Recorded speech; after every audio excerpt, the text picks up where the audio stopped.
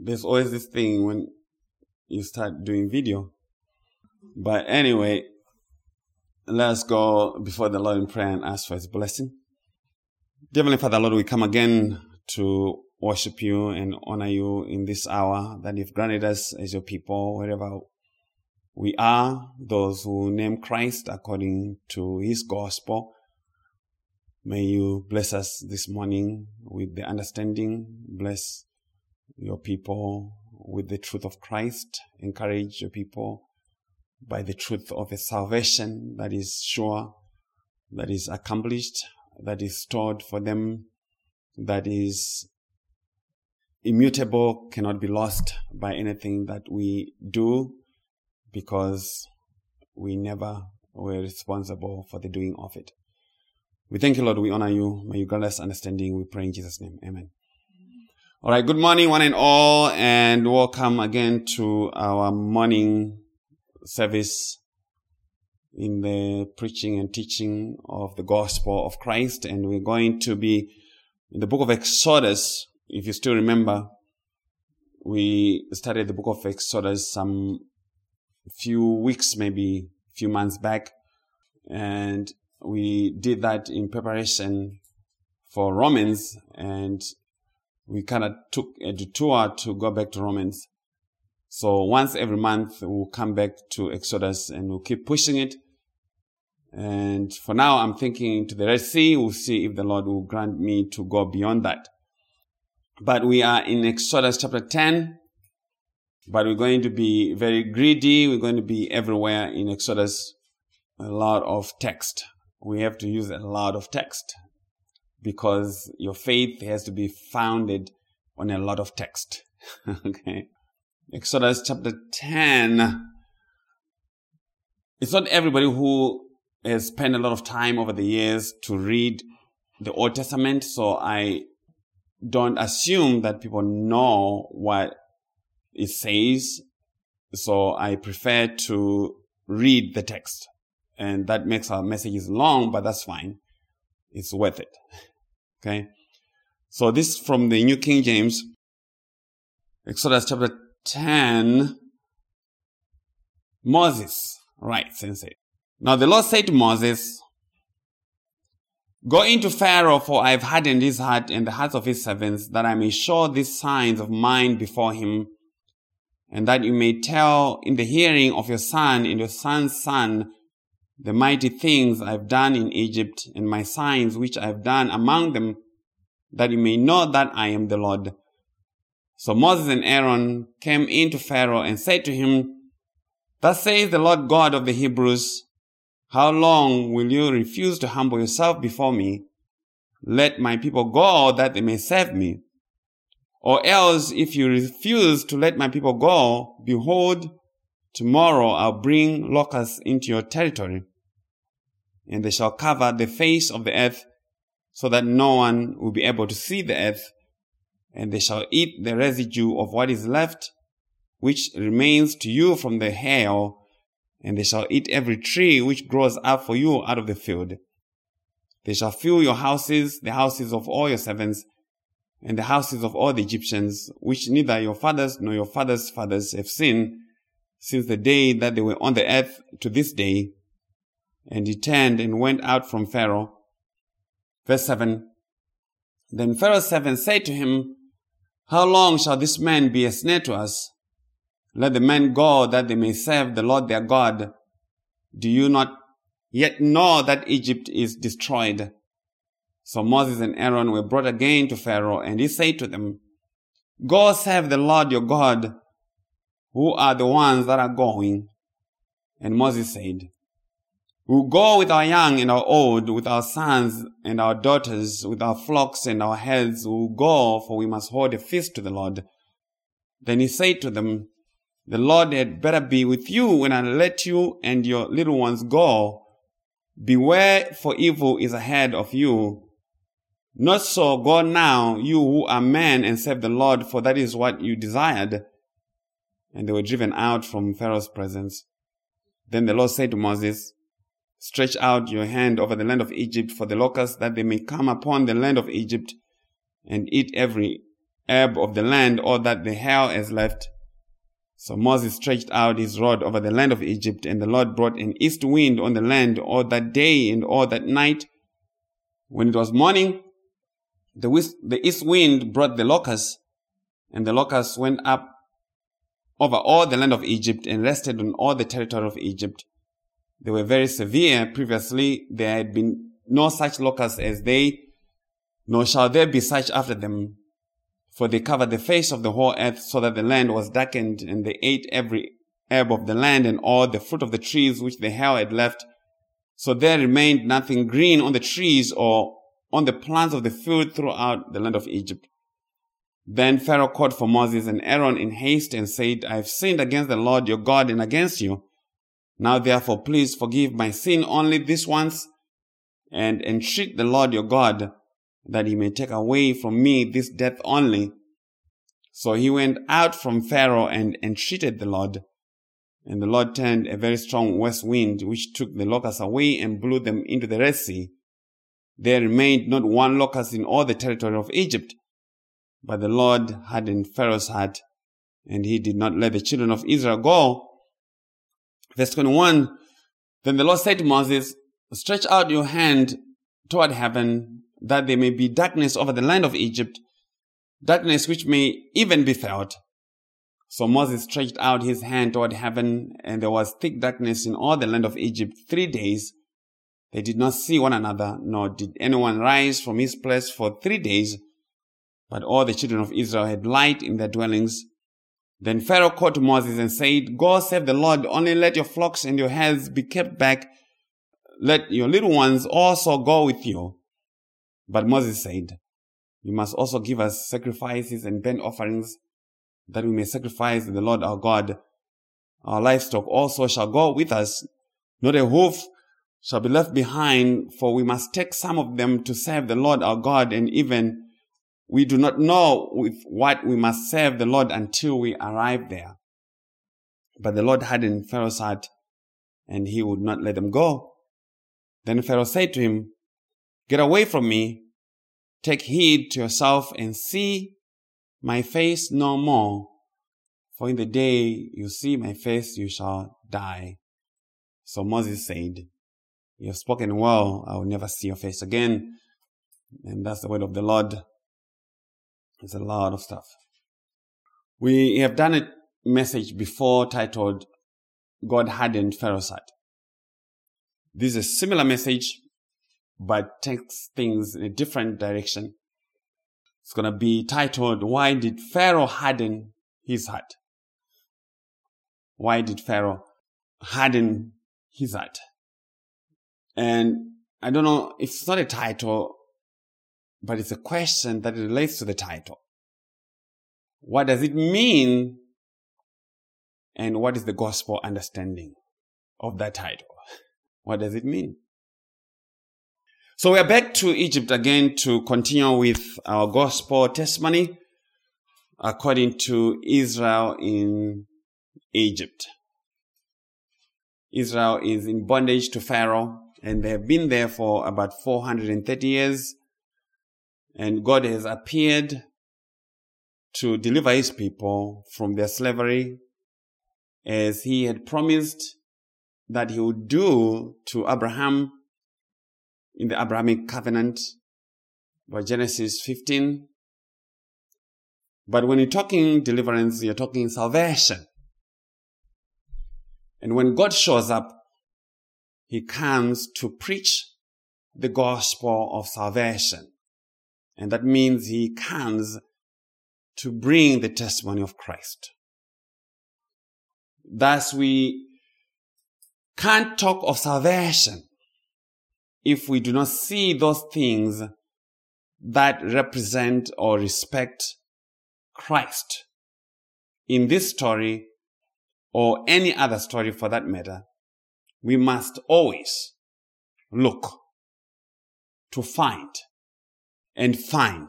things that represent the issues that have been presented to us as important, as foundational, as critical in the matter of salvation elsewhere in the Bible, because these are recurrent themes from Genesis to Revelation.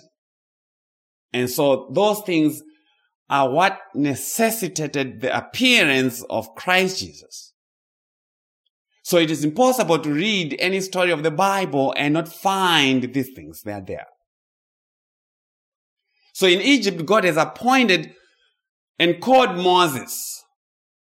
Moses, who wears many hats. In typology, if you have been following our Exodus series, you would know that Moses wears many hats.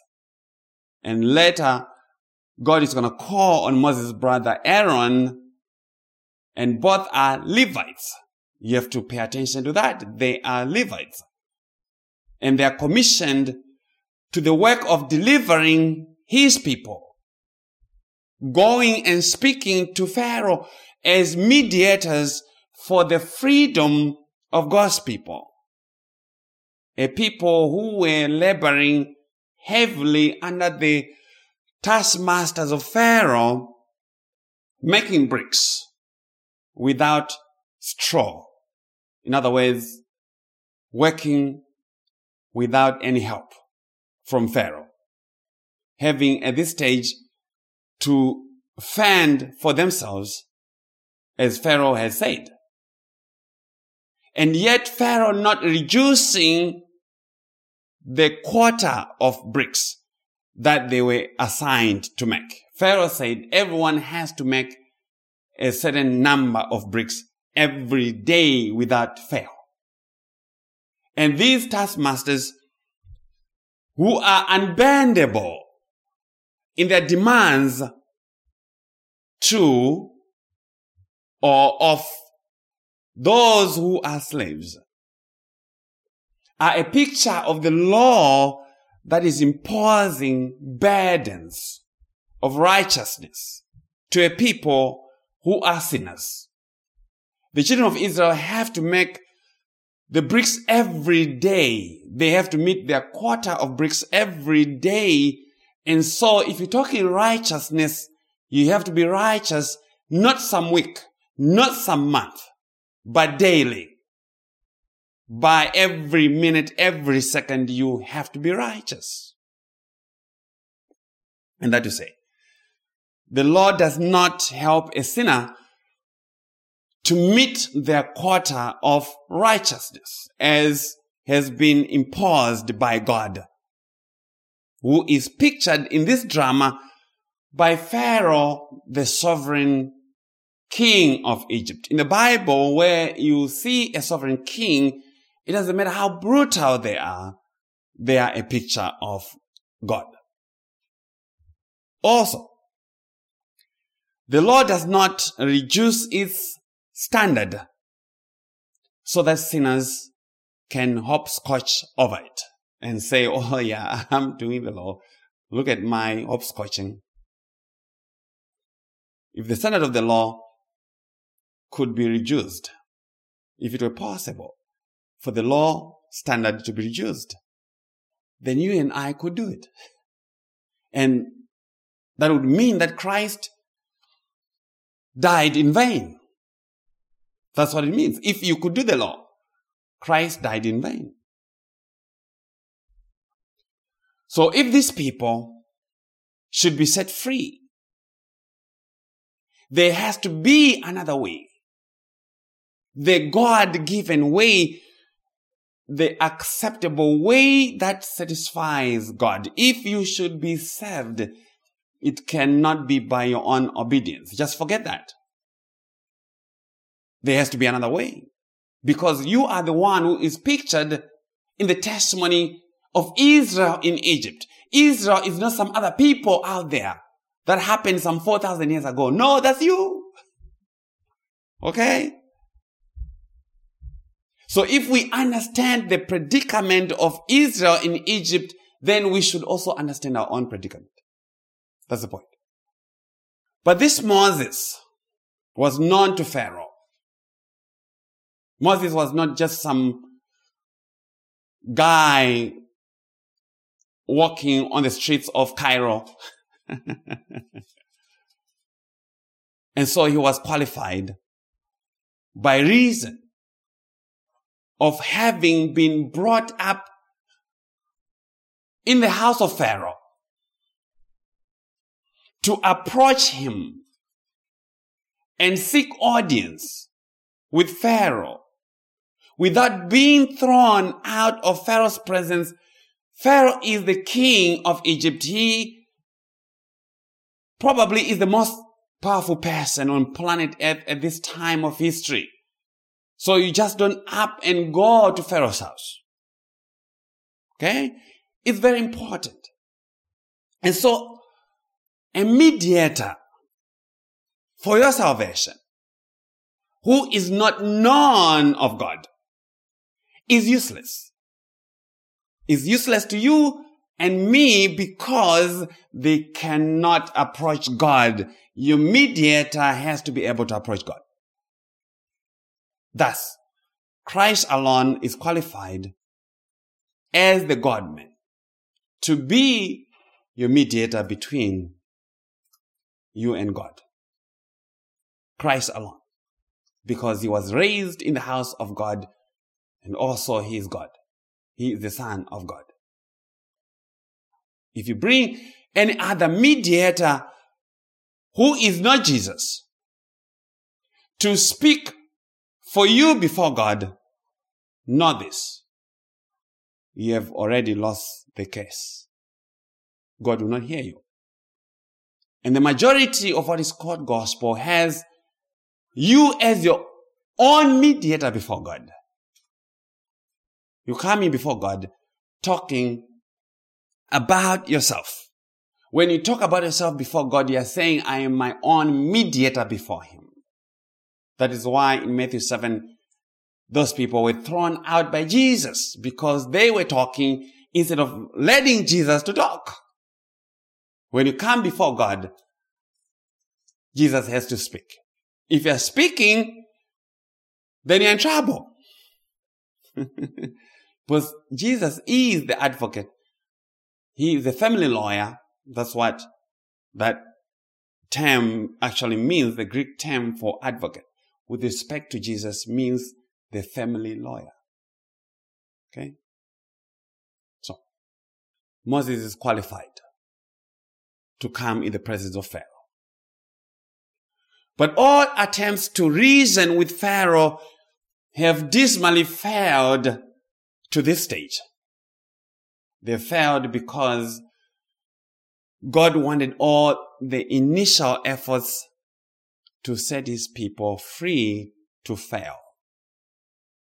But why? For many reasons which we shall expound. But we have a question before we get there. Someone will say, well, Pharaoh seems to have been resisting God. 9 miracles, plagues, and still we are told that Pharaoh hardened his heart and he would not let the people go. Was that saying God had been overpowered by Pharaoh? Was God actually overpowered by Pharaoh?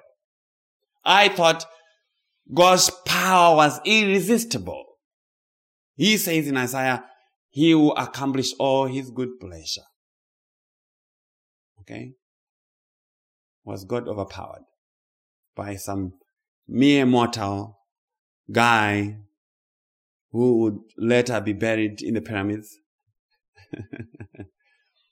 No. The mission to persuade Pharaoh with words and threats did not work, just as God said they wouldn't. God said right at the very beginning, before Moses even went to see Pharaoh, that he would harden Pharaoh's heart so that he would not let the people go. And we observed that to be a very strange command, because you would have thought that God would have given Pharaoh some supernatural desire ability, persuasion, to expedite the salvation of his people and free them bloodlessly without all the things that later happened. God should have done that. The God of love should have done that. No. God hardened Pharaoh to not let the people go, and yet God wanted his people to be set free. I want my people to be set free, but I'm going to harden Pharaoh's heart so that he doesn't let my people free. That's exactly what is happening. Doesn't make sense. It's like God is suffering from schizophrenia or something. It doesn't make sense. A lot of people cannot process this. They don't know what to do with that. After all, that is the reason why he appeared to Moses at the burning bush. He said, I have heard the cry of my people. I've seen their misery and I have come down to set them free. But when you go to Pharaoh, tell him to set my people free, but I'm going to make it hard for him. Impossible. You won't set my people free. But we know that God is not double-minded. God is not of confusion. He was teaching. God was teaching many things, particularly the way that a sinner is set free who has been laboring under bondage. God says he wants his people to be set free that they may come and serve him, come and worship him. And people say, oh, I just don't know what is God's will for my life. Well, God's will for your life is very simple. To know Christ. Yeah? To know Christ and worship him. And ascribe glory to his name. For who he is and what he has done. That's God's will for your life. You may buy a Bentley sometime. May never happen. May happen. But that doesn't matter. Okay? That's not really God's will for your life. Let's backtrack and get to some background starting from around Exodus chapter 7.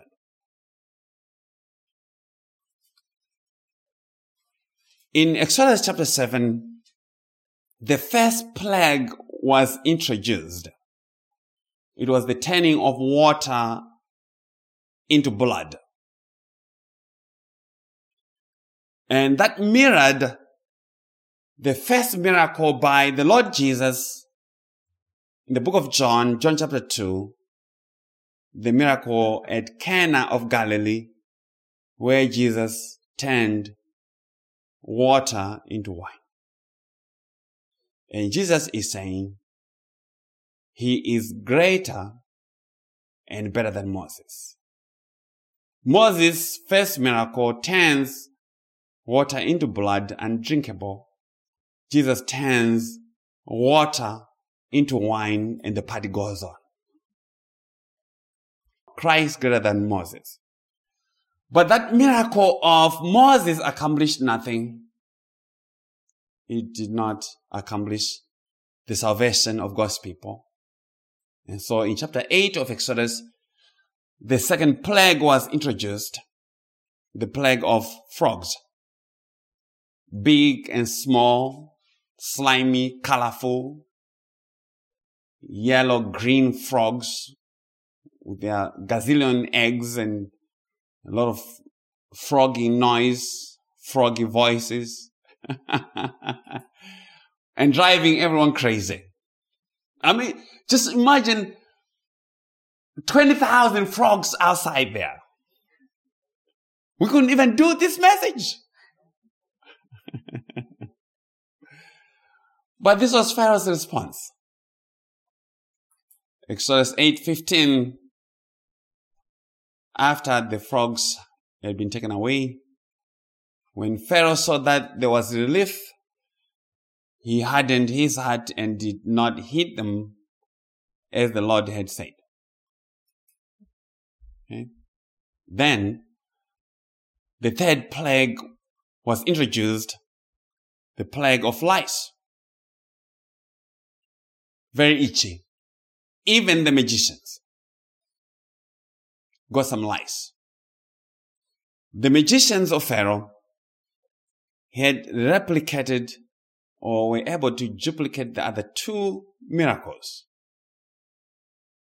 But at this one, the third plague, they said, Exodus 8:19, this is what they said to Pharaoh. This is the finger of God. But Pharaoh's heart grew hard, and he did not heed them just as the Lord had said. So Pharaoh is not even listening to his own magicians. Still in Exodus 8, the fourth plague was introduced, the plague of flies. Flies and their noise, these big ugly heads, getting on everybody's food. Yeah.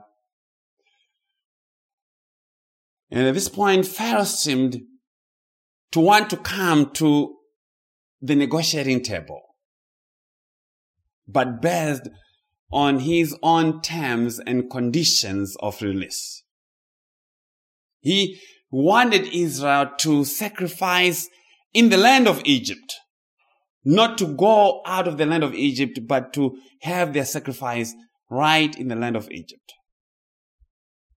Exodus 8:28. So Pharaoh said, I will let you go, that you may sacrifice to the Lord your God in the wilderness, only you shall not go very far. Okay, just go just a little bit, but don't go too far. But whilst you are there, please intercede for me. Pharaoh is getting to be religious. Please intercede for me. Can you put out a word for me? A word of prayer to the Lord for me? Of course, the Lord, through Moses, rejected the proposal. Because the sacrifice that causes salvation cannot be sacrificed within the camp, but outside the camp. As the Lord Jesus Christ was to be sacrificed outside the city gates of Jerusalem, outside the camp. God is already preaching Christ. So the sacrifices to God by Israel cannot be given in Egypt. They have to get out of there. So Israel must leave the city and go to the outskirts for the reproach of Christ. That's Hebrews teaching. Chapter 9. Chapter 9 of Exodus, the fifth plague was visited upon the lands of Egypt, the death of the livestock. But God was always making a difference between the Egyptians and his people, Israel. That's what you're going to see with every plague. Those who were in Goshen, Goshen is where God's people lived. They were not affected by the plagues. And that is election. That's what election does.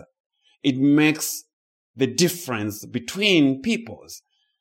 It is God who makes us to differ.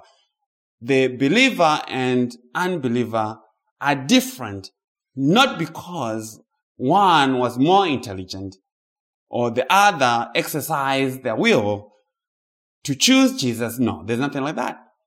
It is God who makes the difference. So Israel was spared of the judgment of these plagues, not because they were better people than the Egyptians, but because they were elect. For they too worshipped the same abominations that were in Egypt. That's what they did. The children of Israel were worshipping the false gods of Egypt. Okay? So God is he who made them to differ. But the heart of Pharaoh continued to be hard. And so that takes us to the sixth plague, the plague of boils. And the boils were bad. They even got to the magicians themselves. But God hardened the people's heart so that he would not let the people go. God hardened Pharaoh's heart. And that means the Lord was cranking up the temperature on Pharaoh. Seventh plague, the plague of hell over all of Egypt. And still, those in Goshen were not affected by the judgment. This is gospel preaching. God's judgment is not going to touch you because you are in this place called Goshen. If there was an Egyptian in Goshen, guess what? They were not touched by the judgment. And Goshen is a picture of the New Testament in Christ. Goshen is a picture of being in Christ because there's no condemnation for those who are in Christ. None of these things come upon you because of where you are and in whom God has put you. Okay? Exodus 9, 13 to 17. Then the Lord said to Moses, "Rise early in the morning and stand before Pharaoh and say to him, Thus says the Lord God of the Hebrews, let my people go that they may serve me. For at this time I will send all my plagues to your very heart and on your servants and on your people, that you may know that there is none like me in all the earth. Now if I had stretched out my hand and struck you and your people with pestilence, then you would have been cut off from the earth. But indeed for this purpose I have raised you up, that I may show my power in you, and that my name may be declared in all the earth. As yet you exalt yourself against my people, in that you will not let them go." God says something theologically very important that becomes very foundational in the theology of Romans 9 in respect of salvation and God's gracious election and reprobation. This verse 16 becomes very foundational to the understanding of God's sovereignty in election and reprobation. God says, He will send plagues to Pharaoh, to his very heart, and his servants and the people, that they may know that He is the Lord, that there's none like Him in all the earth. There's none like the Lord God in all the earth. Is that what is being preached this morning in a lot of places? Is this how people are preaching Christ? Are we believing in Him in a way that shows that He alone is God and He alone is the righteousness? God is shown to be God when He does whatever He wants, without apology. That is what it means to be God. You do whatever you want, without a but. God does whatever He wants. Because if God's righteousness can be duplicated by you and me, as Pharaoh's magicians did with the first two miracles. Yeah, the magicians were able to some level to duplicate some of the early miracles of Moses. If we bring a gospel that you and I are able to duplicate the righteousness of Christ to some level, as the preachers, the magicians, the servants of Pharaoh, then we do not belong to Christ. We belong to Pharaoh. The righteousness that we declare in the gospel should not and cannot be duplicated. Not by sheer determination, not by hard work, not by an act of the will in progressive sanctification, because in progressive sanctification, you are saying, if you were given enough time, you can duplicate the righteousness of Christ. That's what that is saying. That if you are given enough time, on a good day, you are able to duplicate the righteousness of Christ. As what happened with the magicians of Pharaoh. This is a very important point. Our gospel should only leave God alone to be the Lord our righteousness. God alone to be praised. Christ alone to be praised because he has become to us the wisdom from God. He is all the wisdom from God. He is the righteousness, the sanctification, which is the holiness, and the redemption, so that any who boasts would boast in God alone, or that none should boast. Christ has become all these things. For us who believe, the redeemed are already holy, they are sanctified, we are redeemed, we are righteous in Christ. That's straightforward teaching and understanding to me. So, be careful of the magicians of Pharaoh, because they duplicate some things. But the Lord said to Pharaoh, verse 15, still in Exodus chapter 9, now if I had stretched out my hand and struck you and your people with pestilence, then you would have been cut off from the earth. God says, I could have easily killed you and ended this right from the beginning. That is a small thing for me to do. You don't have to catch COVID, Pharaoh. I can just kill you, just like that. But there's a reason why I hardened your heart. Yes, it feels like you have this thing under your power and control and will. Like, oh, Moses, you cannot do this. You guys cannot go 2 miles further east. You can't do this. And like, Pharaoh is feeling like he's in control. God says, no. I could have killed you right at the beginning.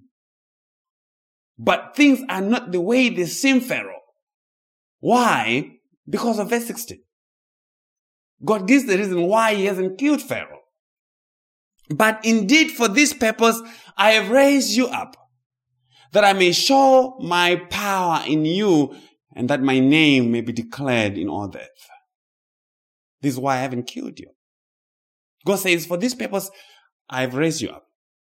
I have raised you up, not your mother. So God claims to be behind the life and rise of Pharaoh, as I have said in previous messages. Pharaoh, just like Judas, could not get sick. He could not contract pneumonia, COVID, and die. Pharaoh may have had a political campaign, raise money, even bribe people. But God says, that is not what put you in office. I did that. Everyone has their own. For this very purpose, I raised you up clause. I'm going to repeat that. Everyone, every person has their own. For this very purpose, I've raised you up. That purpose is defined by him. And that to say, all of life and all its circumstances have been raised by God's determination. A lot of people have died with the scourge of HIV and AIDS. That disease ravaged a lot of people, especially where I come from. It killed people, still killing people across the world. I talked to a friend, he's still somewhere in Africa there, and he said he still doesn't know why he's still alive, given the many shenanigans that he was involved in his early years. And yet, he is still alive. He is not sick. Many things could have killed you. You tried to kill yourself. Too many things that you did to endanger your own life. And for some reason, for this very purpose, I raised you up. You did not die. And that to say there's nothing called free will. There's no one who is in charge of their destiny. We hear that, oh, I'm in control of my destiny. No, you can't even cause the wind to blow the other way. You're not in control of anything. Okay? By his free will, Pharaoh could not and would not have been the king of Egypt. And none gets saved because they exercised their so-called free will. It's nowhere in the Bible. God says, for this very reason I raised you. I raised you to salvation or to destruction. So whatever is happening in your life, God raised you for this purpose, and He has raised the circumstances for this purpose. Whatever is happening in this world, here and now, God has raised the situation for this purpose, or He has caused it, or He is causing it. The situation in Ukraine will not have a resolution until He says, stop. It's Him running the show. Okay? Hear this again, verse 16. But indeed for this purpose I have raised you up, that I may show my power in you, and that my name may be declared in all the earth. So God is taking power away from Pharaoh and says it all belongs to him. He is the one who raised Pharaoh to do what? To be the king of Egypt. To do what? To oppress his people. To do what? To refuse his people to be set free. Why? So that God would show his power in him, in Pharaoh, that God's name may be declared in all the earth, that is, so that his name may be glorified. But the power of God is shown in Pharaoh in what way? Number one, by Pharaoh being the king of Egypt, the sovereign king of Egypt, of a powerful nation. God says the decrees and ordinances that Pharaoh has made as he rules the nation was actually God working through him. And that means Pharaoh is a type of God. Pharaoh is a type of God. A lot of people reduce Pharaoh to just some evil king in Egypt. No, if you do that, you miss the majority of what God is teaching. Pharaoh is a type of God. Just as King Ahasuerus was a type of God in the book of Esther. Pharaoh was a type of God. We must understand this to understand the gospel that God is preaching in Egypt. And Pharaoh has put God's people under bondage to slavery. Follow my thinking. Pharaoh is he who has put God's people under slavery. And yet, 400 years prior, God talked about his people being in slavery. God was not just making a prophecy. He was going to cause it. Through Pharaoh, there arose a Pharaoh, a king who did not know Joseph. Right? But God says, this was not your idea. It was me working in you to show my power. And Pharaoh worked his decrees through his servants, his taskmasters, to oppress Israel. And as I said, Pharaoh's servants were pictures of sin and law. Where there's oppression, where there's slavery, that's the picture of the power of sin and law. And Pharaoh is he who issued the decree to oppress God's people. Pharaoh issued the law, the decrees, and he also had the servants to oppress the children of Israel. And so God works his purpose to glorify himself through his servants, law and sin. You understand this? That's where this is going. God works to glorify himself through his servants, law and sin. Because law and sin work together to produce what? To produce slavery, to produce death. We are speaking spiritual terms. Law and sin always produce death. They work together. 100% of the time, when you mix law and sin, you always get death. If you don't understand this, you're always going to say a lot of things and call us antinomians. So law and sin oppress God's people, just as the servants of Pharaoh worked with Pharaoh and his decrees to oppress Israel. And so Israel found itself in a very difficult, impossible situation, having to meet a daily quota of bricks, and yet not being given the resources, the ability by Pharaoh to meet that quota, and then be made liable for it.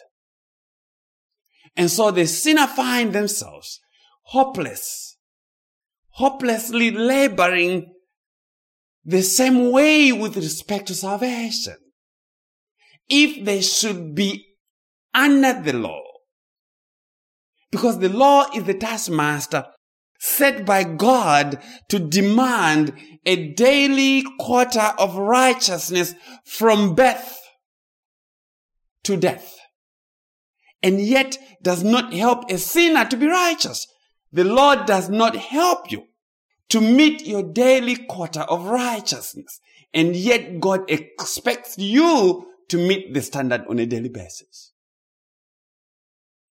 And so God raised Pharaoh to show his power, not just in the destruction of Pharaoh, as many think about it, but his power of salvation. The power of God here respects salvation. The real matter is not the destruction of Pharaoh, the person of Pharaoh.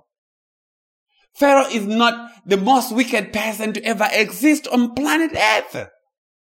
But it's about the power of God in the salvation of his people who are under a very oppressive situation, an impossible situation, with no power to set themselves free.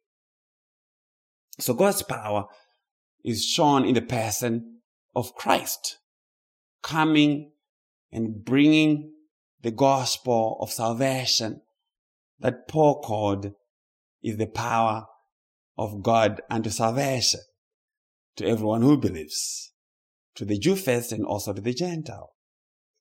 So the power of salvation to be shown in Egypt was Christ Jesus, that my power may be shown. So that's where we are going. The power that is to be shown is the power of Christ in salvation. Okay? Who shall then come in the testimony of the Passover lamb. Christ is introduced to us now in the Passover lamb in the chapters to come. And this God, as Paul would later explain in Romans 9, also shows his power in his sovereign election and reprobation. That's a demonstration of God's power. It's a demonstration of God's right to do whatever he wants to do. And that to say the matter of sin and law were given by God's determination to demonstrate to his creation, even to his elect, about his power, his ability to save you, and to bring you into his everlasting blessedness. You need those things to appreciate the grace and mercy of God. That's how you appreciate the power of God to salvation.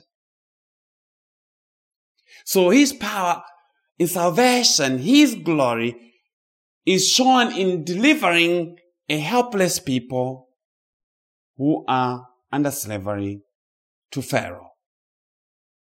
And his power is also shown in condemning the vessels that he created for dishonor, created for destruction. Yes, God has created some people for destruction. It's impossible to read the Bible and not find it. It's there. The details are there in the scripture. People can deny them all they want, but that just proves that they believe a false gospel. Okay? Let's keep working this.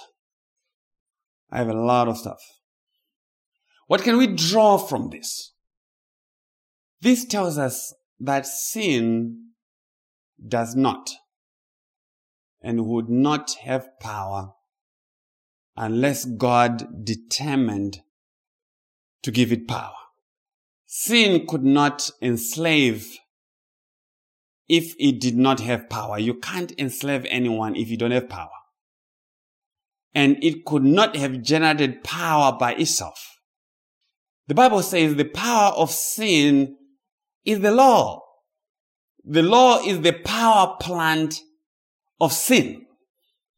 Once I put you under any commandment, I've given sin power over you. Don't blink your eyes or you go to hell. See if you can stop blinking. If I attach your salvation to you not blinking your eyes, guess what? You're going to hell. And there's nothing that you can do to stop that. There's nothing that you can do to stop blinking your eyes. And that is the matter of sin and law. That's what the law does. Once God gives you a commandment not to do something, guess what? Matilda is at it. That is how God gives power to sin, through the law and producing death. Now, God does not make jokes. God does not play. He says, okay, don't do this. And yet he knows you're going to do it. But then he says, I'm going to kill you. Okay? So God gives power to sin through the law and producing death. And that is condemnation. And our nature is a magnet to sin. Our nature is a magnet to sin. Sin is what we do. Okay? So God hardens Pharaoh's heart. He did it. He said he would do it. And repeatedly told us that he hardened Pharaoh's heart. And it was not sin for him to harden Pharaoh's heart. And yet, Pharaoh disobeyed God's commandment. It was sin for Pharaoh to disobey the commandment of God And yet God is he who caused him not to obey his commandment. And that means God is the first cause of hardening. If God does not cause it, then it does not happen. A creature cannot harden themselves unless God has first hardened them. It is the domino principle. God has to start it. God has to start it. And yet, when he comes, he apportions the blame on Pharaoh, whom he said hardened his own heart and did not let my people go. What does that mean? And why is that important? And this understanding you probably have never had anywhere before. So you have to listen carefully. And you can only arrive at it by working the whole story as a gospel story, not as a story about Pharaoh. Remember, Pharaoh is being used as a picture of things that relate to salvation. He is a picture of the sovereign God who rules over a people and has the power over life and death, especially over those that he has put under slavery. Pharaoh pretty much controls the life of the children of Israel. So if God has hardened Pharaoh's heart, what does it mean that Pharaoh also hardened his own heart? What does it mean? Number one, because God made Pharaoh responsible for something that he could not do, God made Pharaoh responsible. Pharaoh could not set the people free. He had to resist it. Because a people in slavery cannot be set free by Pharaoh.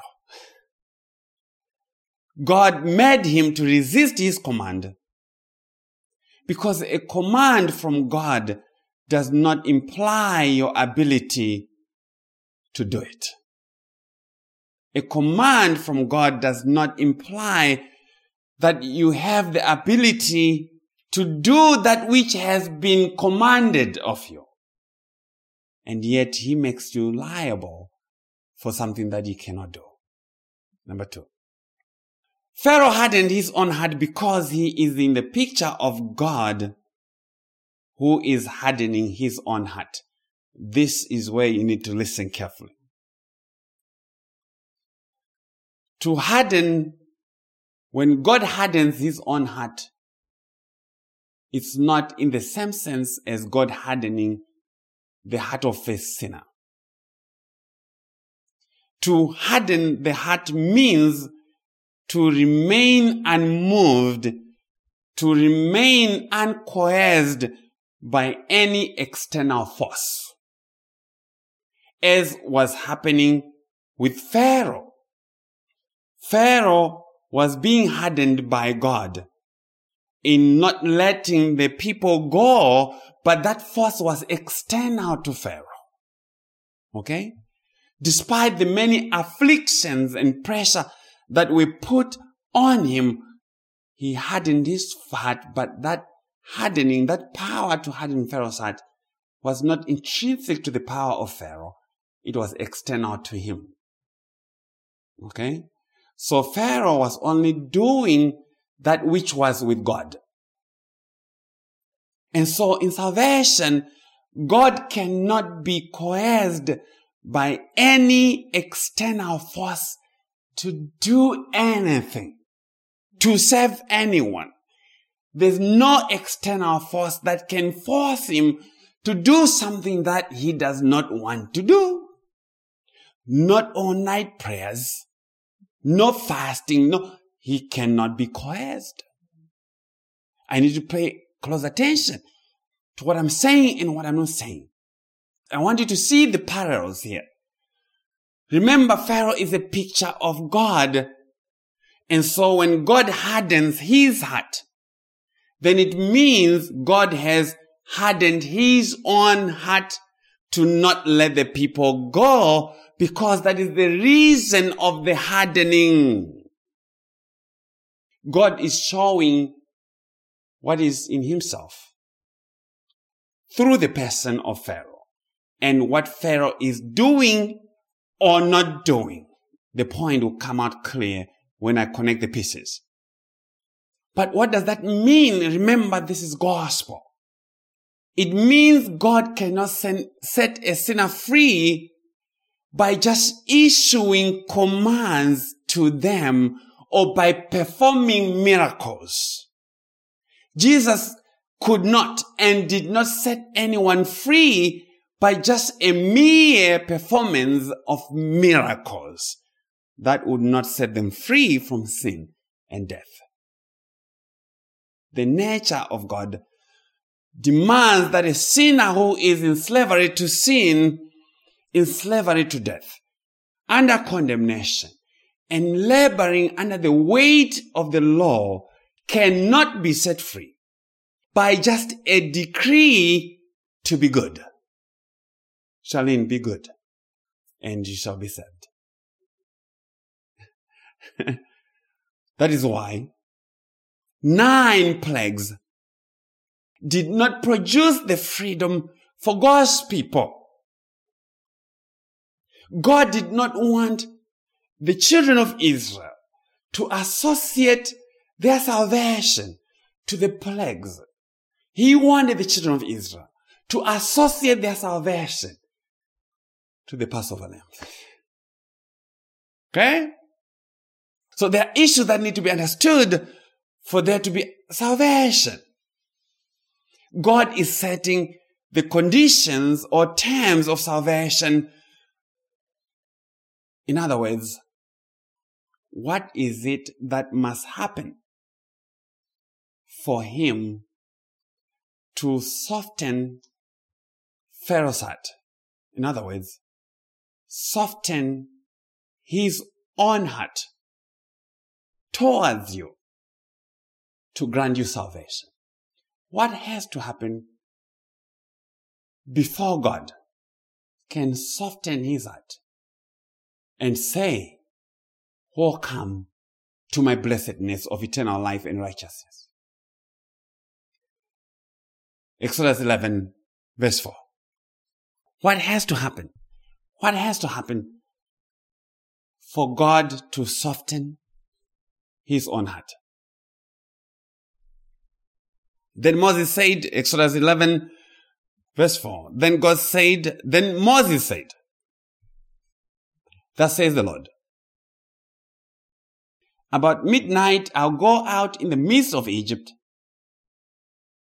and all the firstborn in the land of Egypt shall die. From the firstborn of Pharaoh, who sits on his throne, even the firstborn of the female servant who is behind the handmill, and all the firstborn of the animals. There shall be a great cry throughout all the land of Egypt, such as was not like it before, nor shall be like it again." Exodus 12:29. Let's go to Exodus 12:29. "And it came to pass at midnight that the Lord struck all the firstborn in the land of Egypt, from the firstborn of Pharaoh who sat on his throne to the firstborn of the captive who was in the dungeon, and all the firstborn of livestock. So Pharaoh rose in the night, he, all his servants, and all the Egyptians, and there was a great cry in Egypt, for there was not a house where there was not one dead." So we've had 9 plagues, and none of them have brought about the salvation of God's people. But God says, now I'm going to bring the mother of all plagues, the 10th plague, the death of the firstborn. Why not the death of the lastborn? Why not the death of the middle child? Not the death of the firstborn. And God says, even the firstborn of Pharaoh who sat on his throne. This is where God really wants to take things. The death of the Pharaoh, the death of the firstborn of Pharaoh, not just of any Pharaoh, but the one who sits on the throne. If you go to Saudi Arabia, they have all kinds of, they have prince this and prince that and prince that. But there's one prince who is on the throne. God says the death of the firstborn of Pharaoh who sits on the throne. And God says, if the death of the firstborn happens, then Pharaoh will do what? He will let my people go. And who is this who is pictured in the death of the firstborn of Pharaoh? Who sits on the throne? Who is that firstborn? It is the Lord Christ Jesus. He is the Son of God. He is the firstborn of God, of the God who sits on the throne. When this Son of God dies, then salvation has come. His death is what will set the people who are in bondage into freedom. Yeah? And this is the reason why Pharaoh is said to have hardened his heart. Because he represented God the Father in this respect. In that God would not reconcile with a sinner, would not make peace with a sinner, would not justify, would not set a sinner free, would not call them righteous, apart from the death of the firstborn Son, Christ Jesus. Hear me, someone. And that to say, Christ alone is the condition of salvation. Christ alone, not the 9 miracles, not the 9 plagues, not your faith, not your repentance, Christ alone. If we can prove that Christ is the Son of God, if we can prove that Christ died, then we have good news. That's all there is to it. So how do I know that I'm saved? Religion will tell you this morning that you are saved because you are continuously repenting and dedicating and rededicating your life to Jesus. Oh, I'm so rededicating my life to Jesus. I'm gonna get baptized for the 4th time. I stopped smoking and drinking. I started to tithe. I mourn and weep over my sin every day. Lordship salvation. I pray at the beginning of every year. I do my 10 days of fasting. Some have stretched them to 40. Jesus in the wilderness. Esther's fast. Daniel's fast. By the way, Daniel's fast, he did not lose weight. He actually gained weight.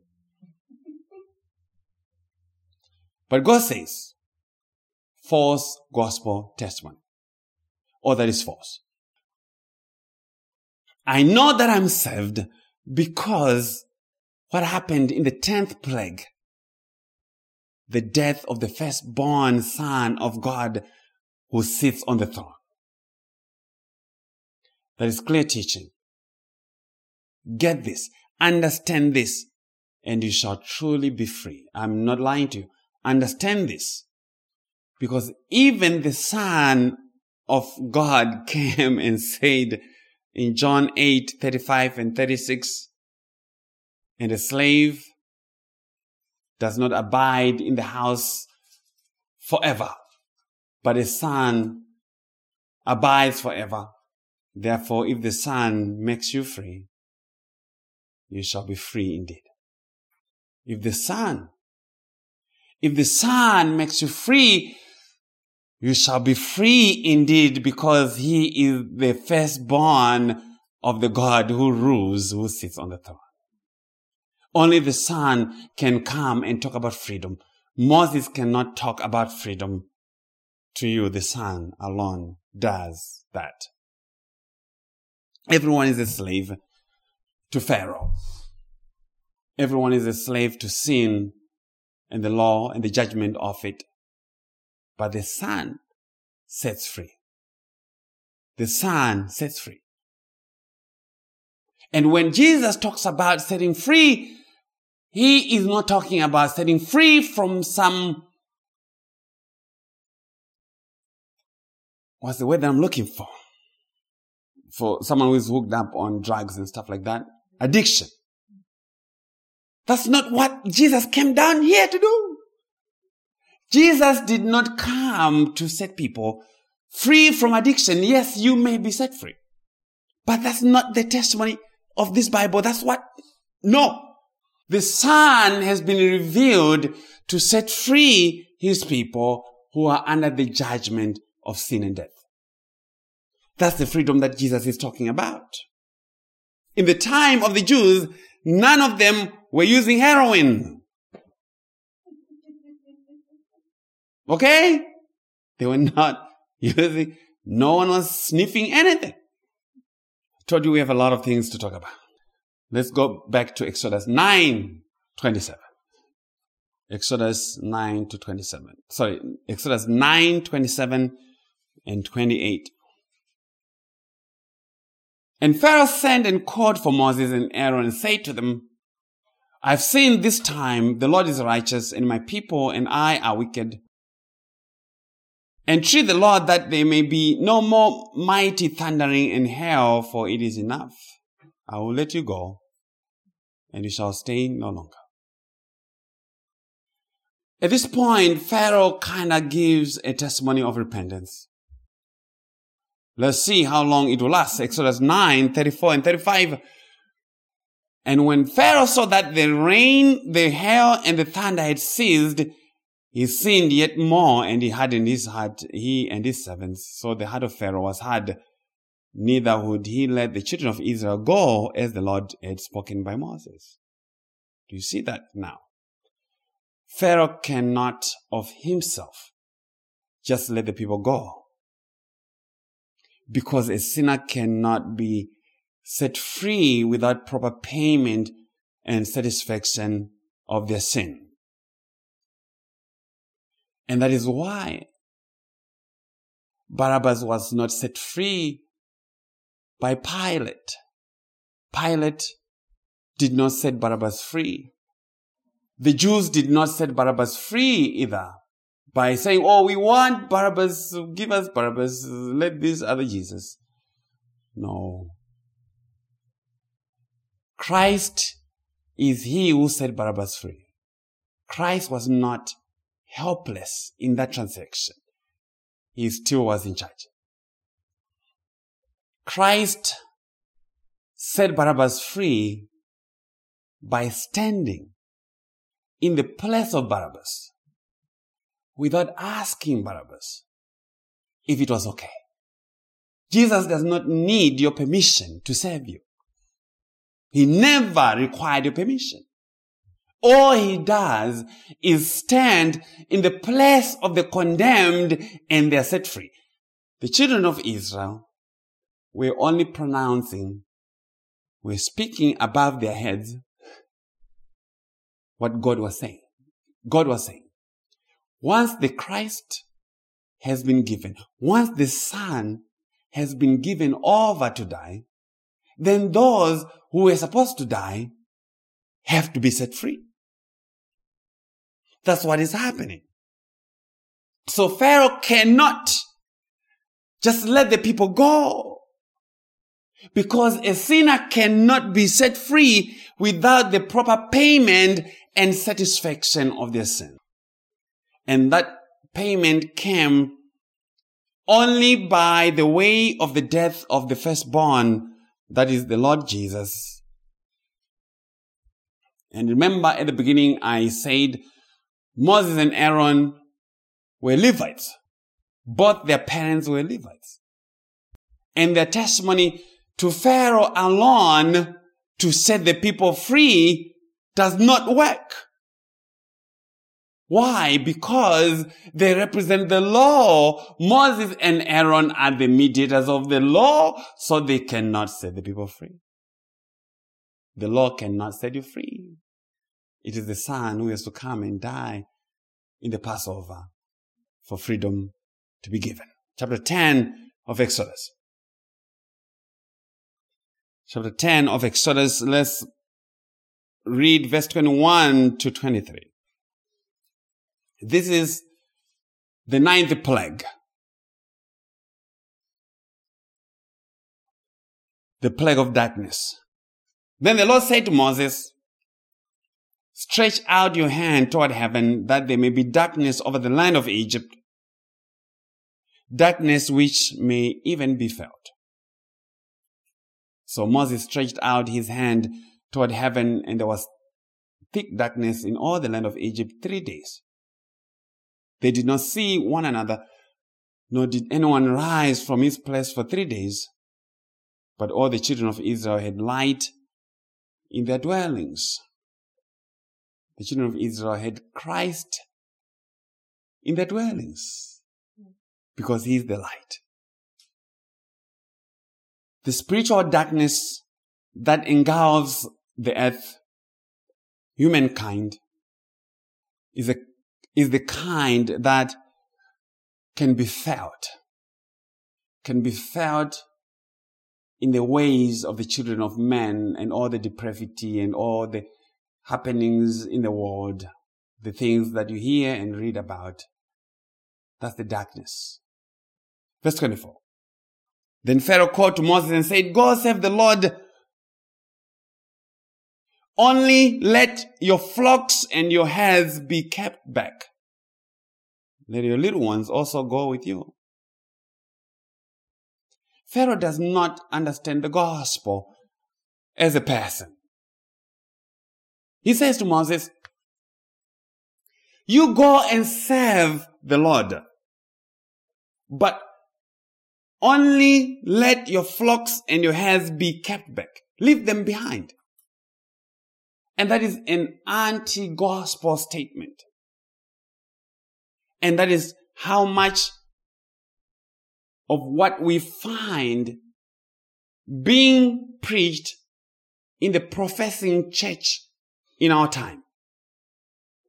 The preachers and the congregants claim to be worshiping God according to the testimony of Pharaoh. What did Pharaoh say? Without the flock and herds. And that means without a sacrifice acceptable to God. This is a very important point. This is one of the most important points that I have in this message. Yes, you can go and worship your God, but don't bring that sacrifice called Jesus. Pharaoh is happy for God to be worshipped,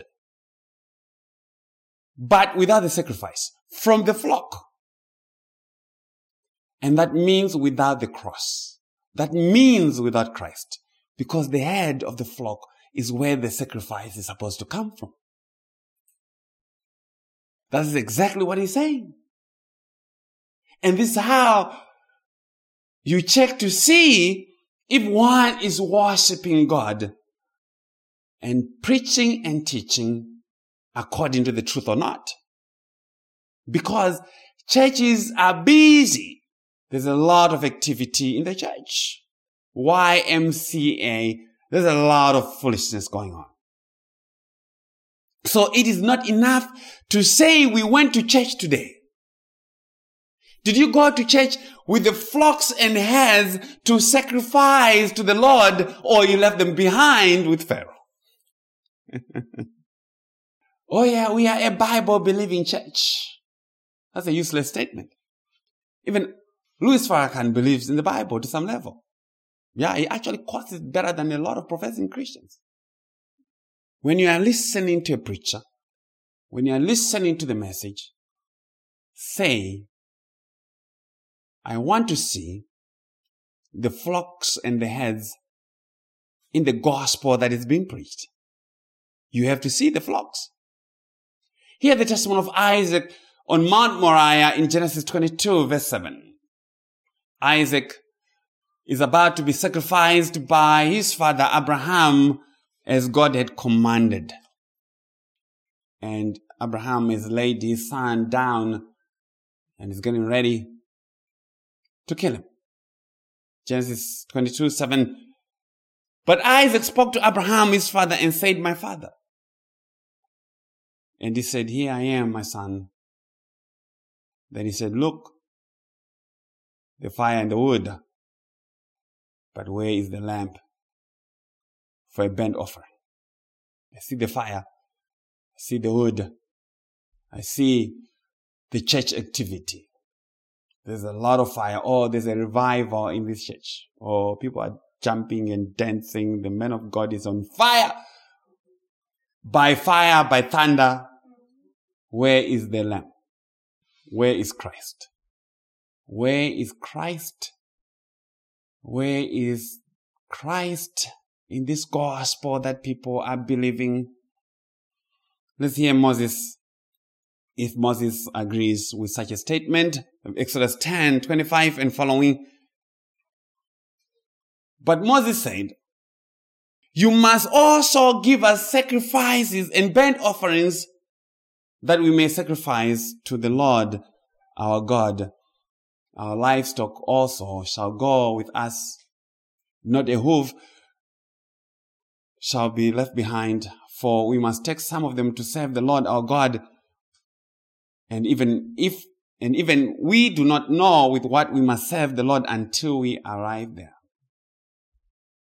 Moses says to Pharaoh, you must also give us sacrifices and burnt offerings that we may sacrifice to the Lord our God, because there's no worship of God without the sacrifice and burnt offering of Christ. There's no worship of God without the sacrifice of Christ. And the burnt offering represents Christ on the cross, the death of Christ. Without the shed blood of Christ, there's no worship of God. That blood of Christ has to mediate your worship before God. You cannot speak to God without the blood of Christ mediating for you. And Moses says, Pharaoh must give them. Pharaoh, don't miss this point. Pharaoh must give them the sacrifices and burnt offerings, and that means God himself has to provide the sacrifice and burnt offering of Christ. Moses knows what he's talking about. He says to Pharaoh, you have to give us the sacrifices that we may sacrifice to our God. And even as Abraham said to Isaac, Genesis 22, again, verse 8, he says, my son. Remember the question that Isaac asked, Father, the fire, the wood, but where is the burnt offering? Where is the lamb?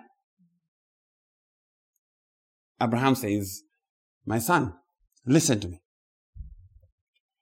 God will provide for himself the lamb for a burnt offering. God will, if you read the King James, it says, God will provide himself. God will provide himself the burnt offering. God will provide himself as the burnt offering. A lamb for a burnt offering. Pharaoh, you must give us the livestock that we may offer to our God. Remember, I told you Pharaoh is a type of God. So he has to provide that. That's what Moses is saying. That's what the Holy Spirit is saying. Verse 27. But the Lord hardened Pharaoh's heart, and he would not let the people go. God hardened Pharaoh's heart so that he would not heed the warnings, even under pressure from the plagues. The plagues are like the sanctions that are being imposed on Pharaoh, but they are not yielding any fruit, because God is not yet done with his teaching. And so, with all the stuff that's happening in Ukraine, all the sanctions that you're hearing and talking about, they won't accomplish anything until God is done. That's the only way to understand it. God is teaching this. I'm not lying to you. Unless the Lord is done, they're not going to achieve anything. So hearts have been hardened, and all sides are playing hard to get. Everybody's trying to show that they have bigger muscle than the other person. Deceiving and being deceived, but God's purpose will be accomplished. Verse 28, that's Exodus 10. Verse 28. Then Pharaoh said to Moses, get away from me.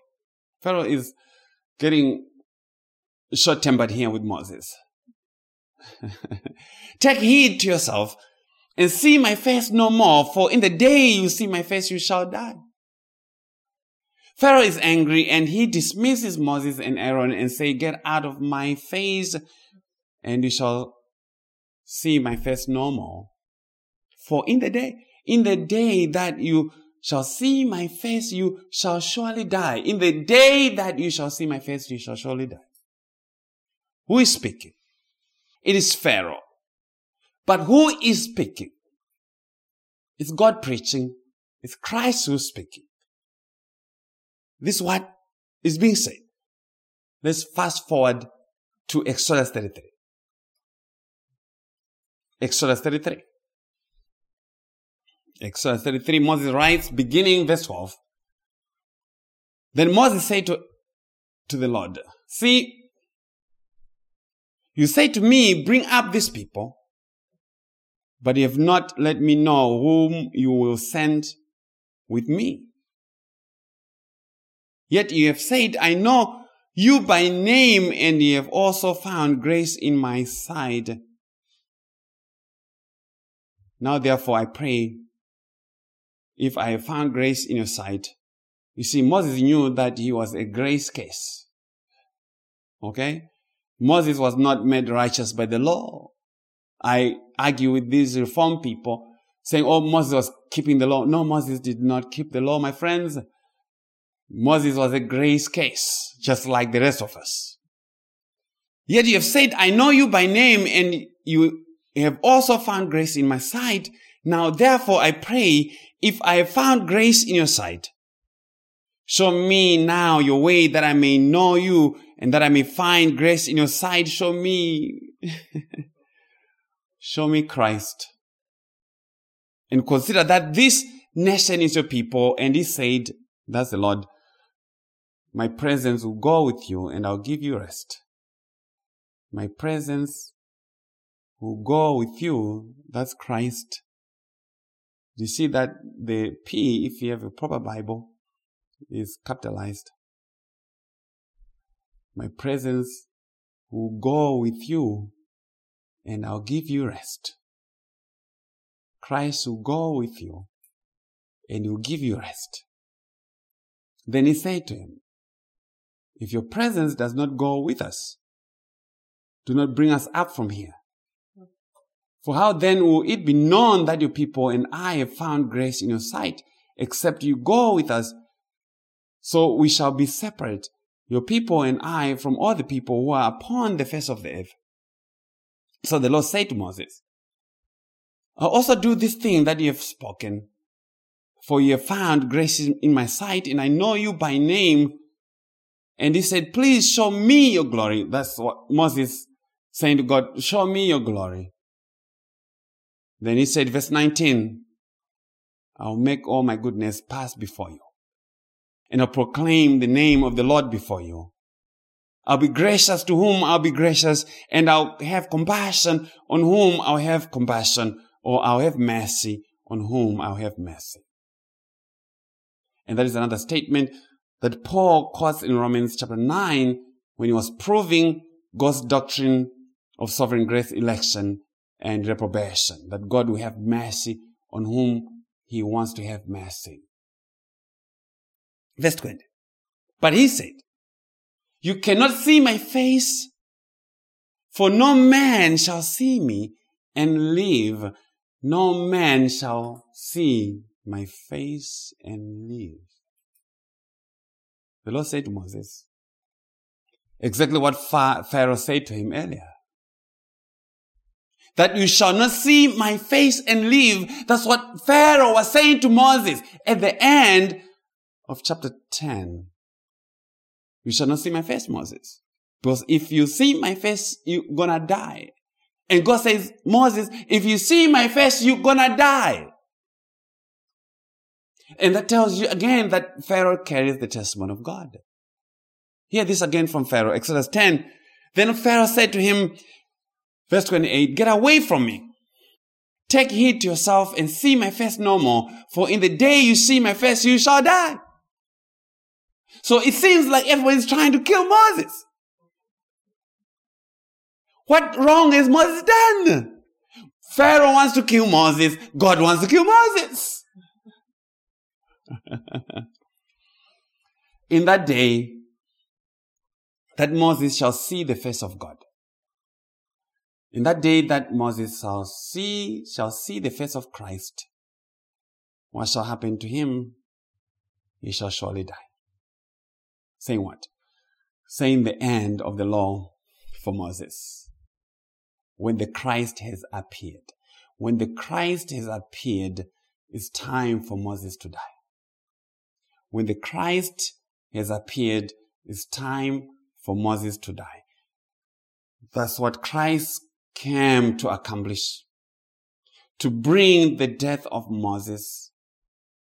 Because Moses is associated with death and not life. His death and the death of those who are under him, because the law is the ministry of death and condemnation. That's what Moses carries. Moses brings death. The law brings death. On 71, Interstate 71, going Cincinnati, this billboard with the 10 Commandments, I've seen that. I've driven past there for the past 20 years. Every time you pass through that billboard, it only brings death. The 10 Commandments bring death. Those commandments bring death, not life. If there had been something about Christ and God's grace that would have brought life to anybody who was elect and reading that. But those 10 Commandments are just a reminder of death. They are a reminder of condemnation. That's Moses for you. Okay, so Moses is associated with death. So if Moses cannot see Pharaoh again and live, then Moses cannot cause you to see the face of God and live. If Moses cannot see the face of God and live, it means that the law cannot cause you to see the face of God and live. The law could never cause a sinner to meet God in peace. That's the point. But in Christ, this is what has happened. In Christ, this is what has happened still in Exodus 33 from 21. Exodus 33 from 21. Moses says, here is a place by me, and you shall stand on the rock. So it shall be, while my glory passes by, that I'll put you in the cleft of the rock and will cover you with my hand while I pass by. Then I'll take away my hand, and you shall see my back, but my face shall not be seen. If Moses should see the glory of God, he must stand on the rock. That's number one instruction. You must stand on the rock. He must stand on the righteousness of the rock. That is Christ. He must stand. We have a standing on the rock. And not only that, God must hide him in that cleft of the same rock and cover him. Stand on the rock and then be hidden by God in the same rock. There is no other way to cheat it. If you don't stand on the righteousness of the rock, you are going to die.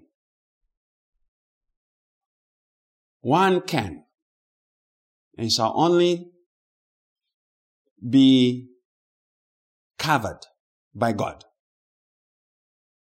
in Christ.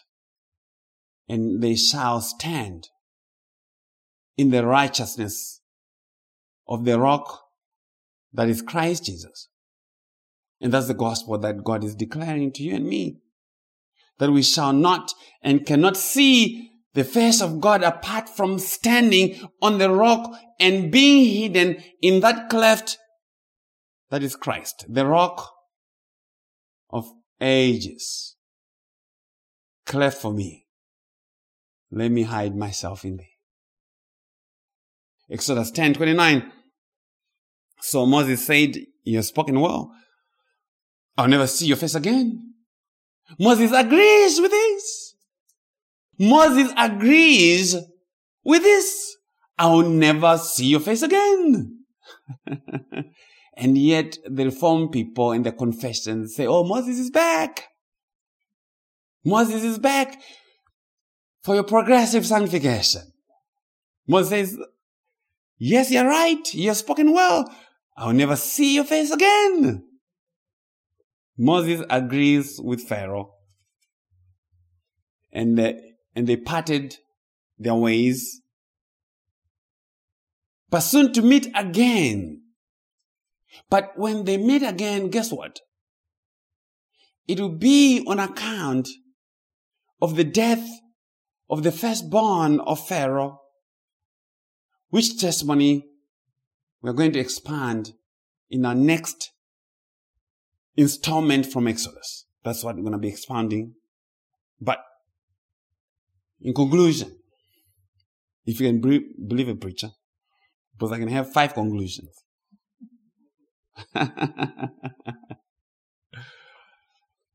In conclusion, God hardened Pharaoh's heart because he is God and is the first cause of all things, even hardening. He hardened Pharaoh's heart because he was preaching his sovereignty over his creation, his power over the kings of the earth. God is the one who rules the hearts of the kings of the earth. He hardened Pharaoh's heart because he was preaching the gospel of his son in the salvation of those who are in bondage to sin. In hardening Pharaoh's heart, God was teaching the condition that has to be met in the salvation of sinners. The condition of the freedom. Sinners who are under a power from which they cannot extricate themselves. They can't free themselves. And then the text says, and Pharaoh hardened his own heart. Well, because God hardened his heart, he was only responding to what God was working behind the scenes. But In Pharaoh hardening his heart, God was giving us a picture of himself. Using Pharaoh, he was making himself accessible to our understanding. God was making himself accessible to our understanding through the person and actions of Pharaoh. Okay? So Pharaoh, as a type of God, was saying, or God was saying through Pharaoh, that he would not acquit the guilty sinners without proper payment, without the death of the firstborn of Pharaoh. The firstborn of Pharaoh has to die. And so, 9 miraculous plagues were brought to bear on Pharaoh, but they accomplished nothing in respect of salvation of Israel. Those plagues accomplished nothing. They only brought destruction, but they saved no one. Israel remained under the taskmasters of Pharaoh. But a condition was announced in the 10th plague, the death of the firstborn, that would cause Pharaoh to set the children of Israel free. And if the firstborn dies, if the firstborn of Pharaoh dies, how did he die? He did not have measles or chickenpox. He was smitten of God. The firstborn has to be smitten of God for there to be salvation. And God will see the labor of his soul and justify the many. And so the Lord Jesus is the only condition that God set for the salvation of his people from the hands of Pharaoh and his taskmasters. He is the Son who sets free. He is the firstborn who came and died. And this is the gospel of Christ, 100% conditioned on his obedience alone, on his death alone, on him as the Passover Lamb of God. Remember John, behold, the Lamb of God who takes away the sin of the world. The Lamb of God happens to be the firstborn of the God who sits on the throne. Okay? And so, that is the testimony of God according to Pharaoh. And it's free. Okay? Amen. We're done.